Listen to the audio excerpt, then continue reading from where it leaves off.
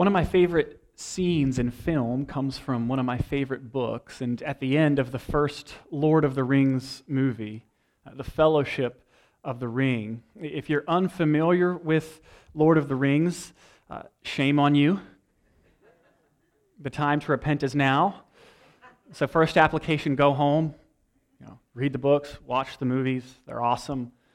But in The Fellowship of the Ring, towards the end of the movie, the main character, Frodo, who is carrying the ring, which is all kinds of evil, if you're not familiar, he wants to go to Mordor to destroy the ring by himself. And to this point, he's been accompanied by an entourage of dwarves and elves. And for those of you that don't know the story, you're like, what? Yeah, dwarves and elves have gone with him and some other friends. And he's taking this ring. He says, I am going to go by myself to Mordor. Because he can't come to grips with the idea of leading his friends into untold horrors and most likely their deaths. And so he sneaks away from the rest of the group and he slips into a boat and starts making his way across a river.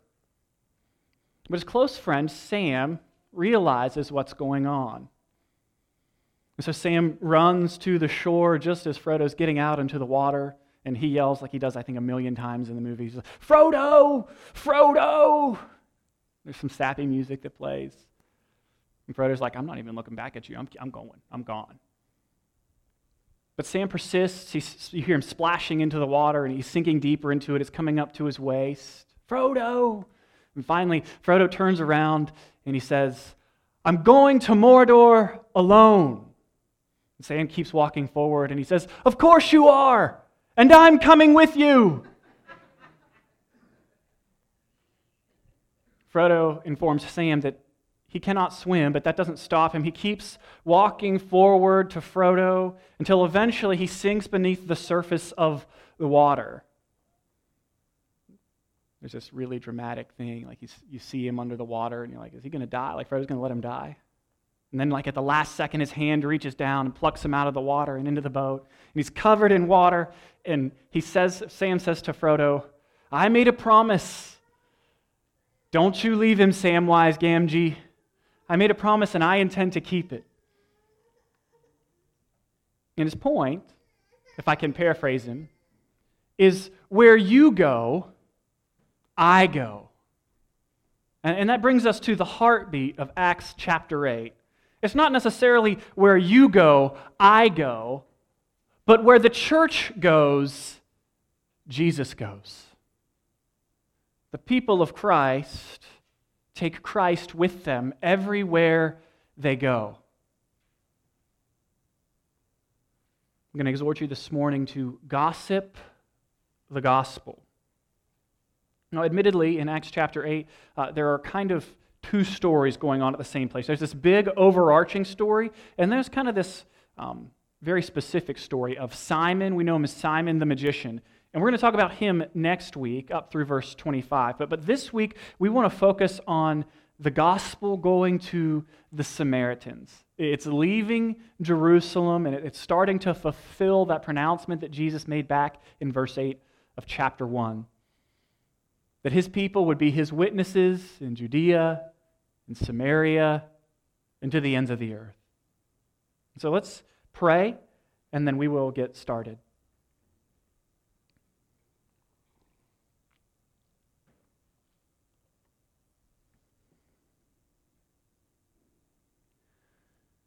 God, we thank you that your word is more than capable of doing your work. And pray that it would do its work in us this morning. That we wouldn't just be people that come and sing and preach and listen, pray, but that we would be people who meet with you. God, you are the goal of all that we are doing. Give us an intense experience of personal reality with you this morning. You are the one we seek. Help us to draw near to you in this time, that we might enjoy the pleasures that are at your right hand forevermore. Give us ears to hear and shape our hearts by your Holy Spirit. This we pray in Jesus' name. Amen. So book of Acts to this point, you guys are probably getting tired of this line, but the whole book of Acts we've summarized as Jesus goes up, the Spirit comes down, and the church goes out. In chapter 1, Jesus is teaching about the kingdom of God and how it's breaking into earth right now.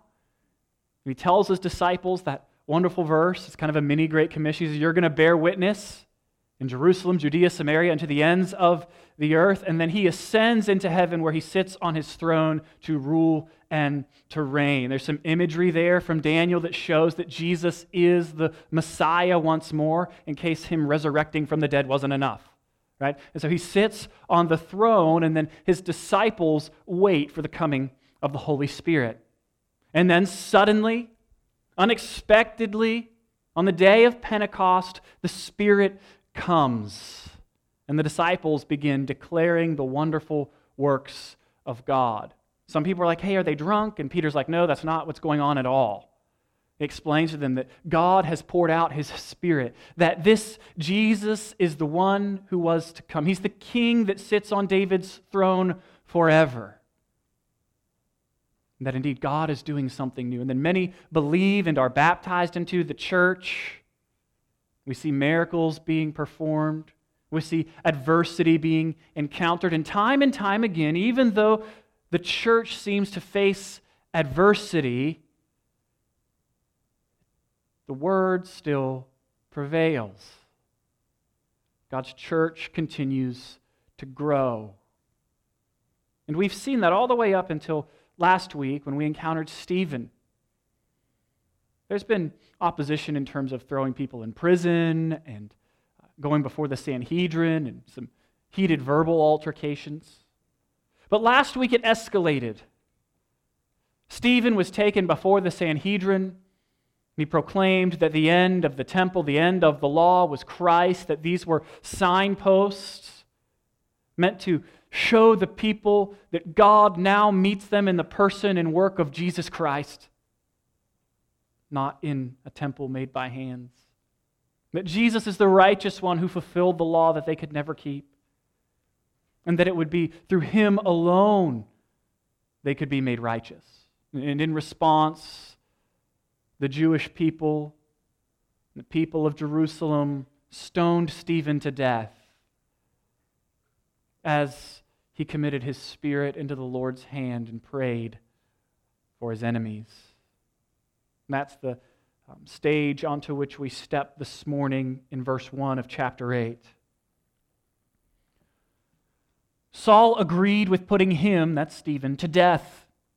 On that day, a severe persecution broke out against the church in Jerusalem, and all except the apostles were scattered throughout the land of Judea and Samaria. Devout men buried Stephen and mourned deeply over him. Saul, however, was ravaging the church. He would enter house after house, drag off men and women, and put them in prison.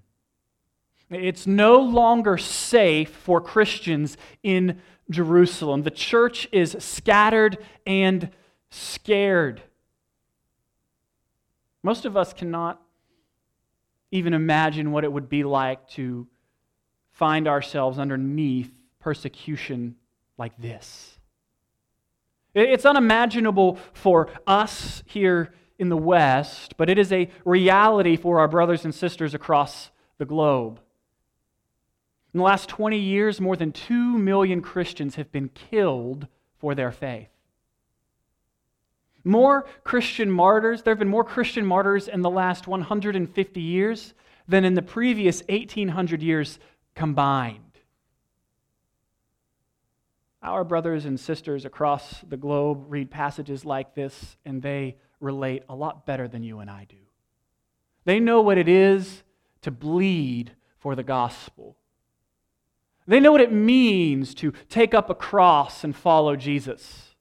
And too often we are too attached to our comfort to see that it really does cost something to trust Christ Indeed, Jesus calls us to die. He calls us to die to ourselves so that we might live to Him. And that's what we see the people in Acts have made this commitment. The doors of their homes are being knocked on. They're being interrogated. What would you do if, when folding your laundry, making dinner, putting your kids to sleep, the looming possibility of hearing that knock? Any Christians in here? Our society cannot tolerate this kind of religious divergence. It's been reported to us that you follow Christ. What would you say?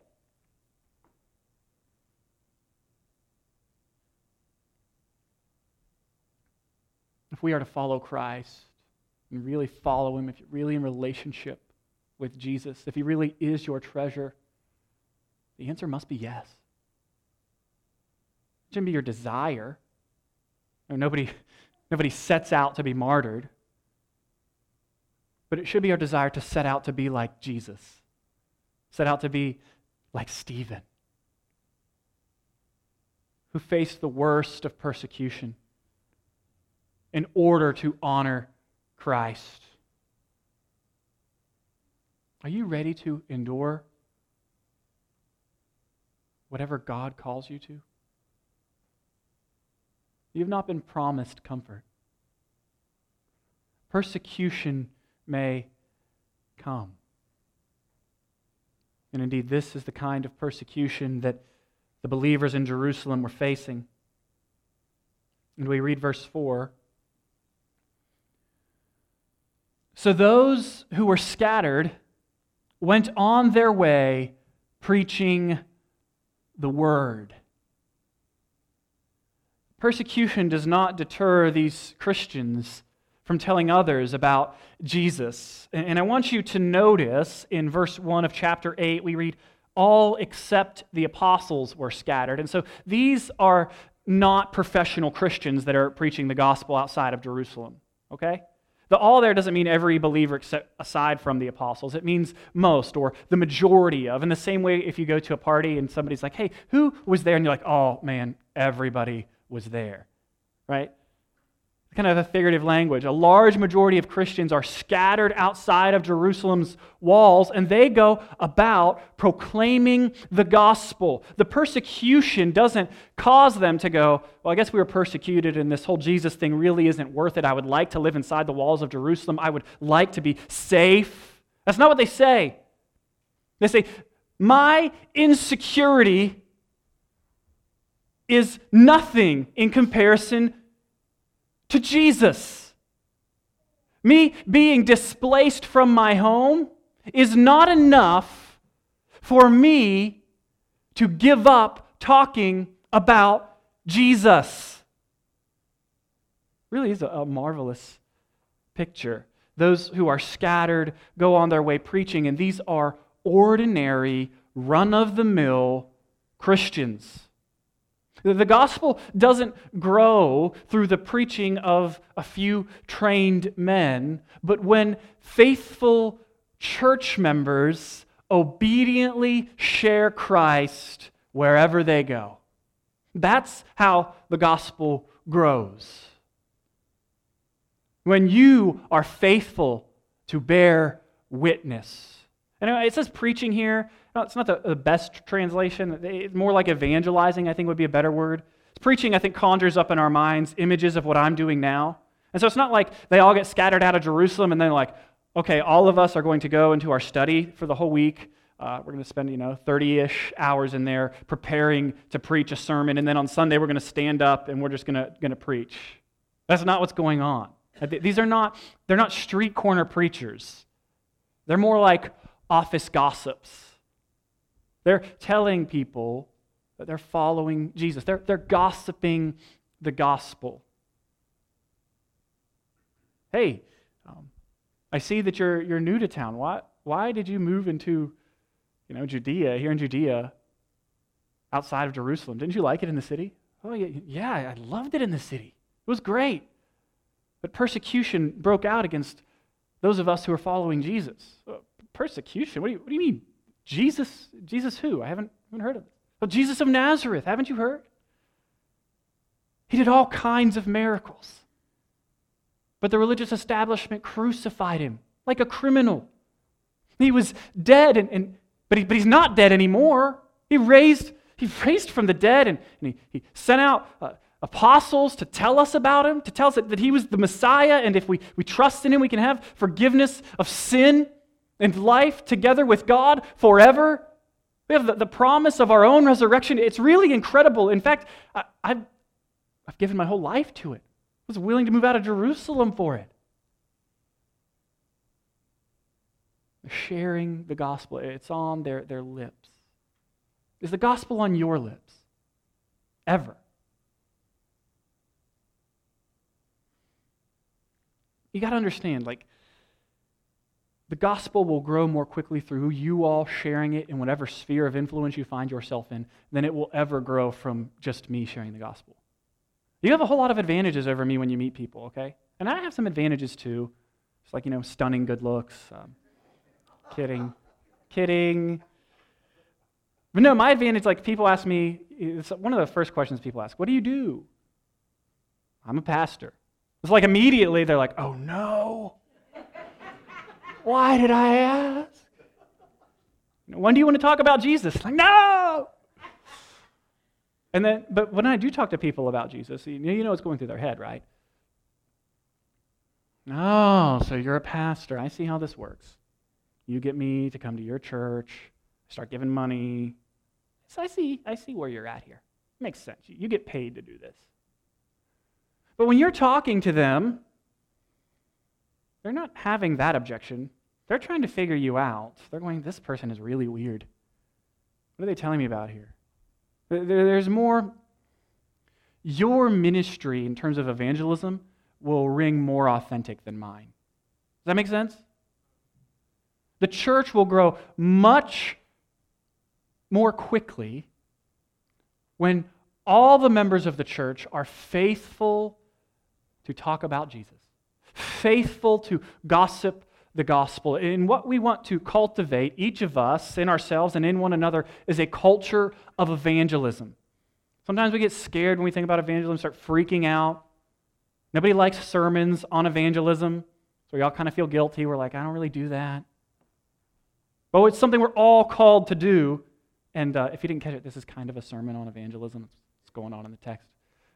Evangelism is simply telling others about Jesus with the aim to persuade. That's all it is. It's telling people about Jesus. And if you're going, I don't really know how to tell people about Jesus, come and let me or someone else in the church know, and we'll help you with that. I always love one of my favorite definitions of how to share Jesus with somebody is just remember the 4 words, Jesus in my place. Jesus died for my sins in my place. He rose from the dead in my place. And that means I have a place in God's family. And you can too. You need to think about who in your life you can share the gospel with. There are people who do not know.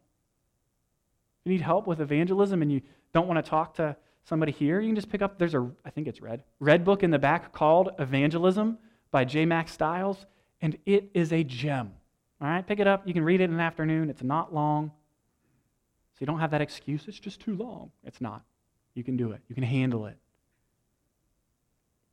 I want to be a people that are gossiping the gospel. Those who are scattered go on their way preaching the word.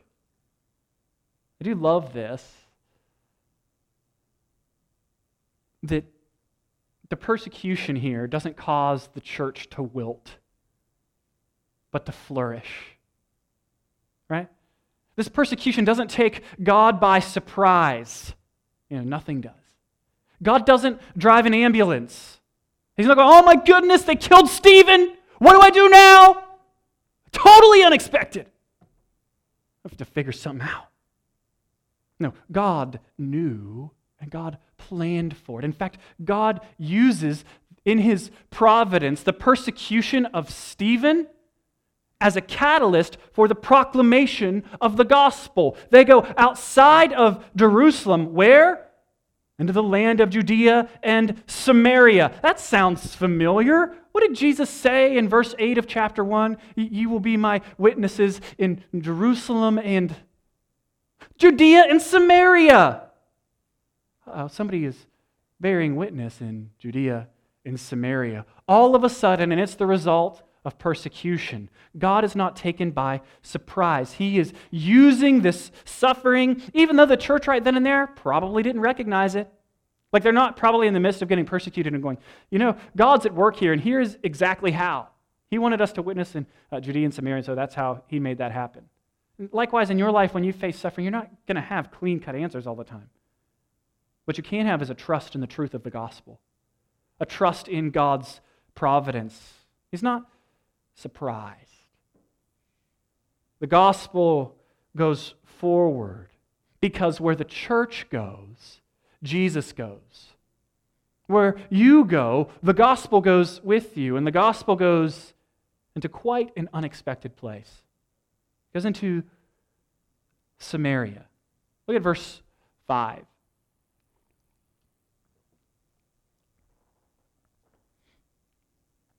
Philip went down to a city in Samaria and proclaimed the Messiah to them. The crowds were all paying attention to what Philip said. As they listened and saw the signs he was performing, for unclean spirits, crying out with a loud voice, came out of many who were possessed, and many who were paralyzed and lame were healed. So there was great joy in that city. We're going to get into next week's verses a little bit. I just want to take you into verse 12. When they believed Philip as he proclaimed the good news about the kingdom of God, in the name of Jesus Christ, both men and women were baptized. The gospel's being preached in Samaria, and they're believing it. They're believing it. This is really, really unexpected. Jews and Samaritans, they hate each other, okay? Samaritans are viewed as half-breeds by the Jews at this point in history, because they intermarried with the Gentiles when they weren't supposed to. And ever since that point, there's just been this rivalry, this rift. They don't like each other at all. The Samaritans, in fact, they maintain some Jewish traditions and some of the flavors of the Jewish religion, but they also have their own deal. Like they have their own temple. They have their own Pentateuch from which they read. They have their own messianic expectations. Jews and the Samaritans are enemies. I think one of my favorite stories that illustrates this is in AD 6, a group of Samaritans took a bunch of human bones and spread them throughout the Jewish temple during the week of Passover, making it unclean. That's a big deal. And it just, I don't know, it's not funny. People died. But it makes me think of like high school kids when they take fish and put them in the vents and stuff and try to prank each other. This is just next level of that. This group doesn't like each other. Samaritan was used as an insult. If you were a Jewish person, you wanted to insult another Jewish person, you are nothing but a filthy Samaritan. That's, whoa.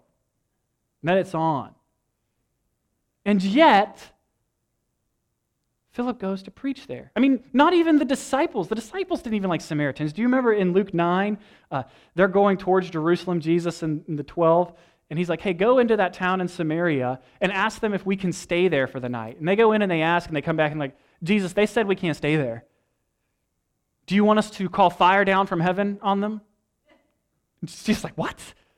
That escalated really, really quickly. Can we stay? No. Oh, we can't stay? We're going to burn the whole thing to the ground. That's the perspective that Jews have on Samaritans. It wasn't the perspective Jesus had, though. Jesus in his ministry, I think his whole ministry, anticipates the salvation not only of the Samaritans, but of anyone who would believe. I mean, immediately when we think of Samaritans and we think of Jesus, we think of the parable of the Good Samaritan. Right? You guys remember the story? There's a lawyer. He's interacting with Jesus. He says, hey, what's the most important commands? Or what do I do to inherit eternal life? And Jesus says, you know what's written? Love the Lord your God with all your heart, soul, mind, strength. Love your neighbor as yourself. And Jesus says, yeah, you've answered correctly. Go and do these things. And then the guy, he wants to get smart. He wants to justify himself. He says, well, who's my neighbor? Who do I have to care about? Who do I need to love? And Jesus tells him this parable. I'm going to read it to you. His words are better than mine. Luke 10, verse 30 is where I'm going to start. It says, Jesus took up the question and said, a man was going down from Jerusalem to Jericho and fell into the hands of robbers. They stripped him, beat him, and fled, leaving him half dead. A priest happened to be going down that road. When he saw him, he passed by on the other side. In the same way, a Levite, when he arrived at the place and saw him, passed by on the other side. But a Samaritan, remember, Jews don't like Samaritans. They're like, this is a gasp moment. Samaritan. Samaritan, on his journey, came up to him. And when he saw the man, he had compassion. He went over to him and bandaged his wounds, pouring on olive oil and wine, put him on his own animal, and brought him to an inn, and took care of him. The next day he took out 2 denarii, gave them to the innkeeper, and said, take care of him. When I come back, I'll reimburse you for whatever extra you spend. And Jesus asks, which of these 3 do you think proved to be a neighbor to the man who fell into the hands of robbers? The lawyer can't even bring himself to say the Samaritan. He says, the one who showed mercy to him. And Jesus told him, go and do likewise. There are a whole lot of things to learn from this parable. I just want to point out a couple. But one is, don't assume you always know who the good people are, based simply on appearances and reputation. Secondly, you are not as righteous as you think you are. That's what the whole point of the parable. The lawyer thinks, I'm pretty righteous. I also want to limit the scope of my righteousness, who I have to love as my neighbor. Like, who exactly do I have to do this neighbor stuff for? And Jesus basically says, anyone you see in need, that's your neighbor. And I'm going to use a Samaritan, somebody that you think is unrighteous, to show you that you're not as righteous as you think. All of us should walk away going, this is a really high calling. I'm not as righteous as I think. And what Jesus is doing here, ever so slightly, and it comes to fruition throughout the rest of the New Testament, is he's showing us that we can't have righteousness on our own. We can't make ourselves right with God. We can't perfectly keep the law. Remember, we said the law is kind of like one of those blue lights on one of the like murder mystery shows, and it reveals all the different stains when they go into like the hotel room, like, oh, that wall's clean, and they get that light on there, and like, oh, there's blood all over it, right? This is what the law does. It reveals our sin to us. It shows us our need for God, for someone righteous to obey the law perfectly in our place, and that is what Jesus does. We all fail at being good Samaritans. We all fail at loving our neighbor perfectly. But Jesus does not. Jesus is the real Good Samaritan who comes to earth and sees us dead in our sin, picks us up, binds up our wounds, pays our debts, so that we can go into the care and love of the Father. Instead of ignoring our pain and our plight, Jesus entered into it. Instead of ignoring our suffering, Jesus came and suffered for us. Indeed, he was stripped, beaten, and left for dead hanging on a cross because he was overlooked by religious people who thought they were keeping the law. They cast him aside. He grew up before us like a young plant and like a root out of dry ground. He didn't have an impressive form or majesty that we should look at him, no appearance that we should desire him. He was despised and rejected by men, a man of suffering who knew what sickness was. He was like someone people turned away from. He was despised and we didn't value him. Yet he himself bore our sickness, carried our pain, and we in turn regarded him stricken, struck down by God, and afflicted. But he was pierced because of our transgressions, crushed because of our iniquities. And punishment for our peace was on him, and we are healed by his wounds. Jesus is perfect and real Good Samaritan. He has no problem using the Samaritan as an example for righteousness to show the Jewish person to whom he's speaking that righteousness isn't gained simply by physical descent, but by faith in Christ himself, by living out that faith in Jesus. That belief gets borne out in behavior. He also uses the example in Luke 17 of the 10 lepers. They come to Jesus to be cleansed, and Jesus says, go present yourselves to the priests, and they will declare you clean. And they all go on their way, and on their way to see the priest, they become clean. And only one of them comes back to Jesus and is like, thank you for healing my leprosy. Only one responds to Jesus with faith. Samaritan. And then again, Jesus with Samaritans, we think of John chapter 4 and the woman at the well. Remember, Jesus is there, Jews and Samaritans, they don't like each other, they don't talk to each other. He asks her for a drink of water, and she's like, don't you know that a Jewish man definitely doesn't talk to a Jewish woman? And Jesus is like, yeah, I know that, and I know all kinds of stuff about you and your checkered past. Eventually they have this conversation wherein he offers to her living water, meaning faith in himself, relationship with him.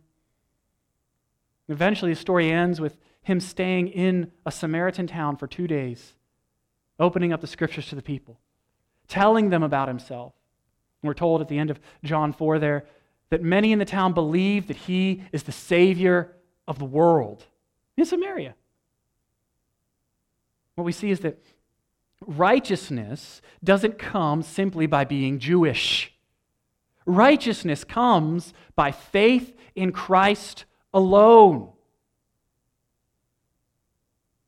We learn that God has people in places we never imagined. He had people in Samaria. I wonder, are there places or people you don't share Christ with because you think they're too far gone for faith in Jesus?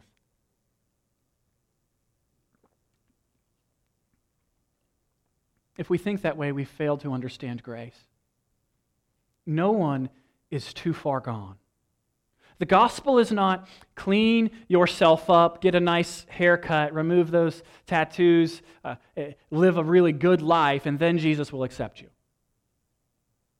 Not clean yourself up and come to God. The gospel is bring your filthy self to Jesus and be clean. The blood of Jesus Christ is capable of blotting out any stain. The life that is most stained with sin, Jesus' blood can cleanse. And don't ever forget, the person who is forgiven much loves much. God can save anybody. And in fact, God had people in Samaria, a place where most Jews would have said, he doesn't have any people there. He had people there ready to believe the gospel once they heard it. He has people in this county, people in your life, that are ready to believe the gospel once they hear it. Will they hear it from you? Does Jesus go where you go? Are you gossiping the gospel? Philip shares Christ with them. The people in the town believe. And then something really peculiar happens. Look with me at verse 14. When the apostles who were at Jerusalem heard that Samaria had received the word of God, they sent Peter and John to them.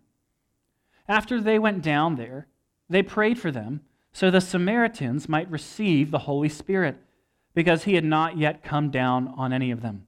They had only been baptized in the name of the Lord Jesus. Then Peter and John laid their hands on them, and they received the Holy Spirit. What? This is really weird if you are a theological type and you're keeping track with the order of kind of salvation. And so a few things that we want to remind ourselves of in Acts is that things are really weird throughout Acts. And the Holy Spirit's working and manifesting himself in a really, really unique way.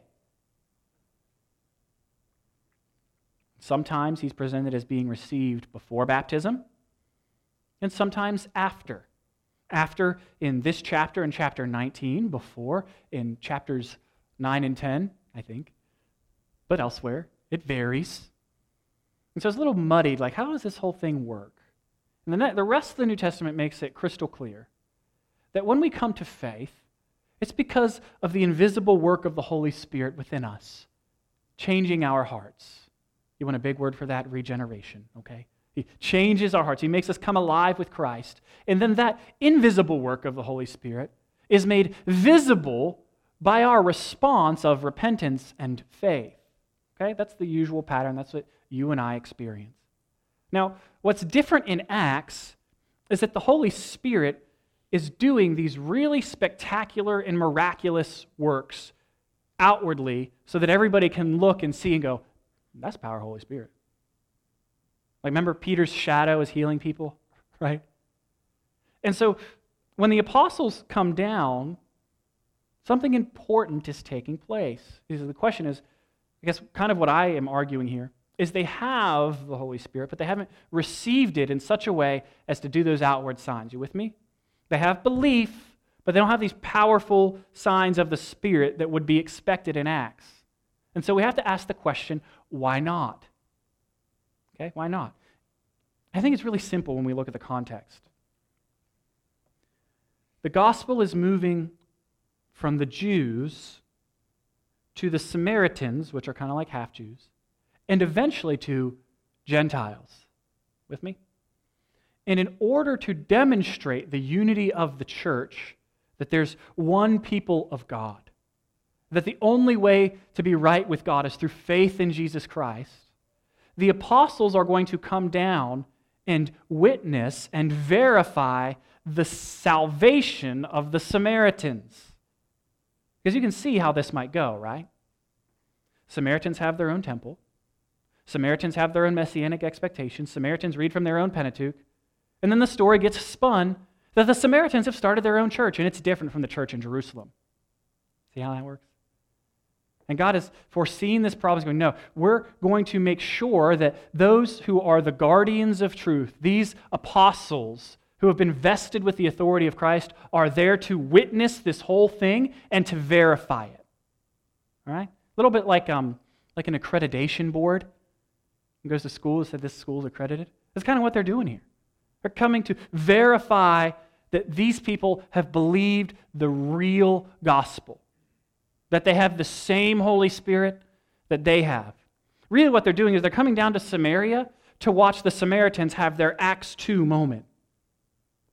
We're having Acts 2 show up in Acts 8 here, and God wants the whole church there. He wants the apostles there to verify, to say this is one people of God. A lot of reasons for this. And I think probably one of the primary ones would be to preserve unity within the church and to undercut the pervasive sin of racism and of prejudice.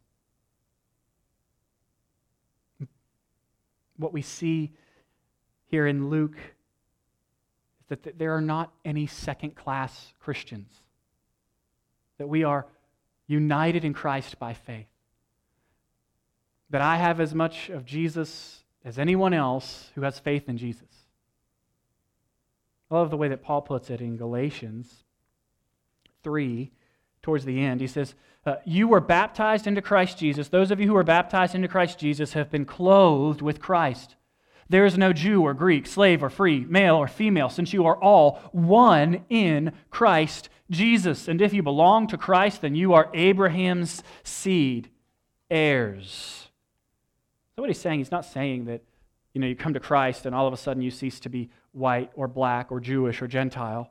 He's saying all of these other identity markers, skin, social status, sex, they all become subordinate to your in Christness. Your being in Christ is now the primary identifier of you. And that union in Christ is stronger than any unity you feel with any of these other groups that you belong to. Right? So if you're a man, you're still a man. You might find camaraderie with men. If you're a person of color, you're still a person of color. You can still enjoy being around other people of color.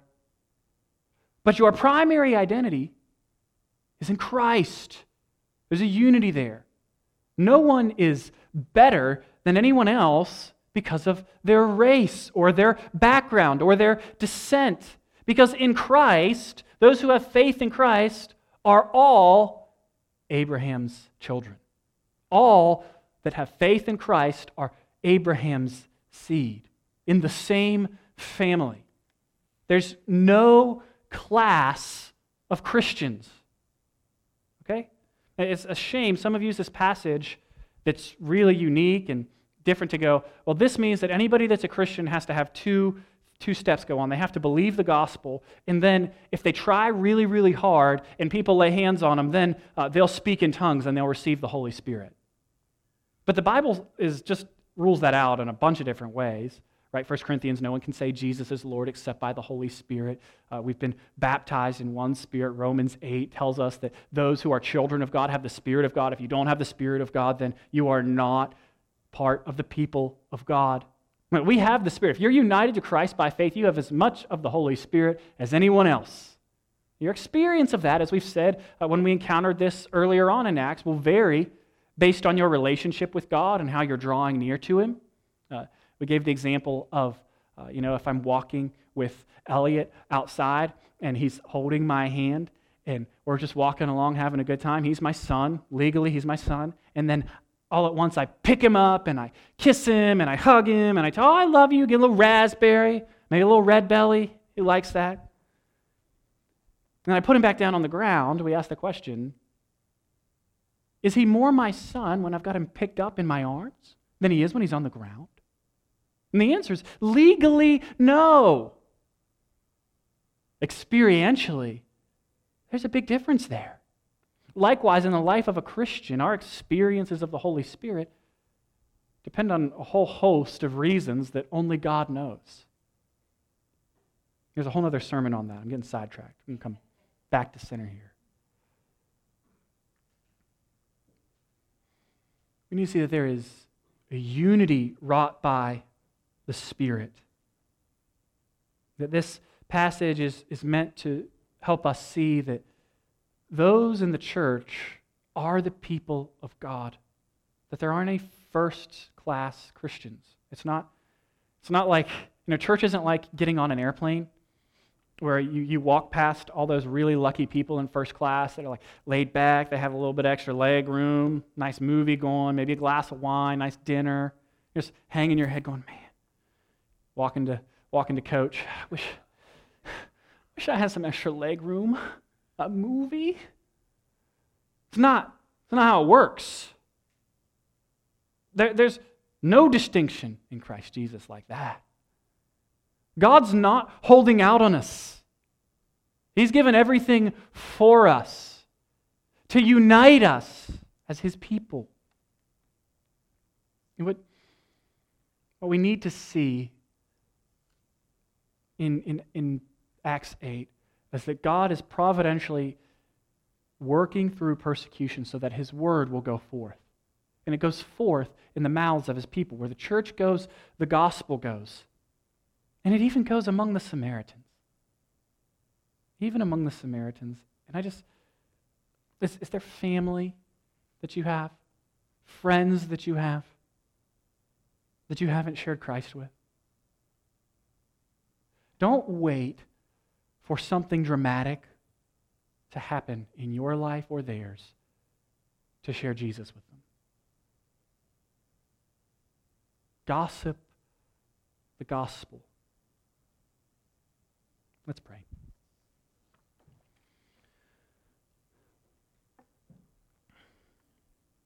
God, we thank you that you love us, that this good news of Jesus crucified for our sin and raised for our justification, that it's for everyone. Anyone who will turn from their sin and trust in Christ. Thank you that you have caused us to believe. That through the lips of faithful servants, someone shared the gospel with us somewhere along the way. You revealed yourself to us and brought us into relationship with you. Thank you that though we stray away, that you continue to routinely bind up our wounds, and that your payment for our debt of sin is good. There's no condemnation left for us who have found ourselves under your protection, washed in your blood. Help us to look forward to your return, the resurrection, when everything sad comes untrue, and you live with us forever. Help us to be a church that takes the good news to the nations. Help us to gossip the gospel. This we pray in Jesus' name. Amen.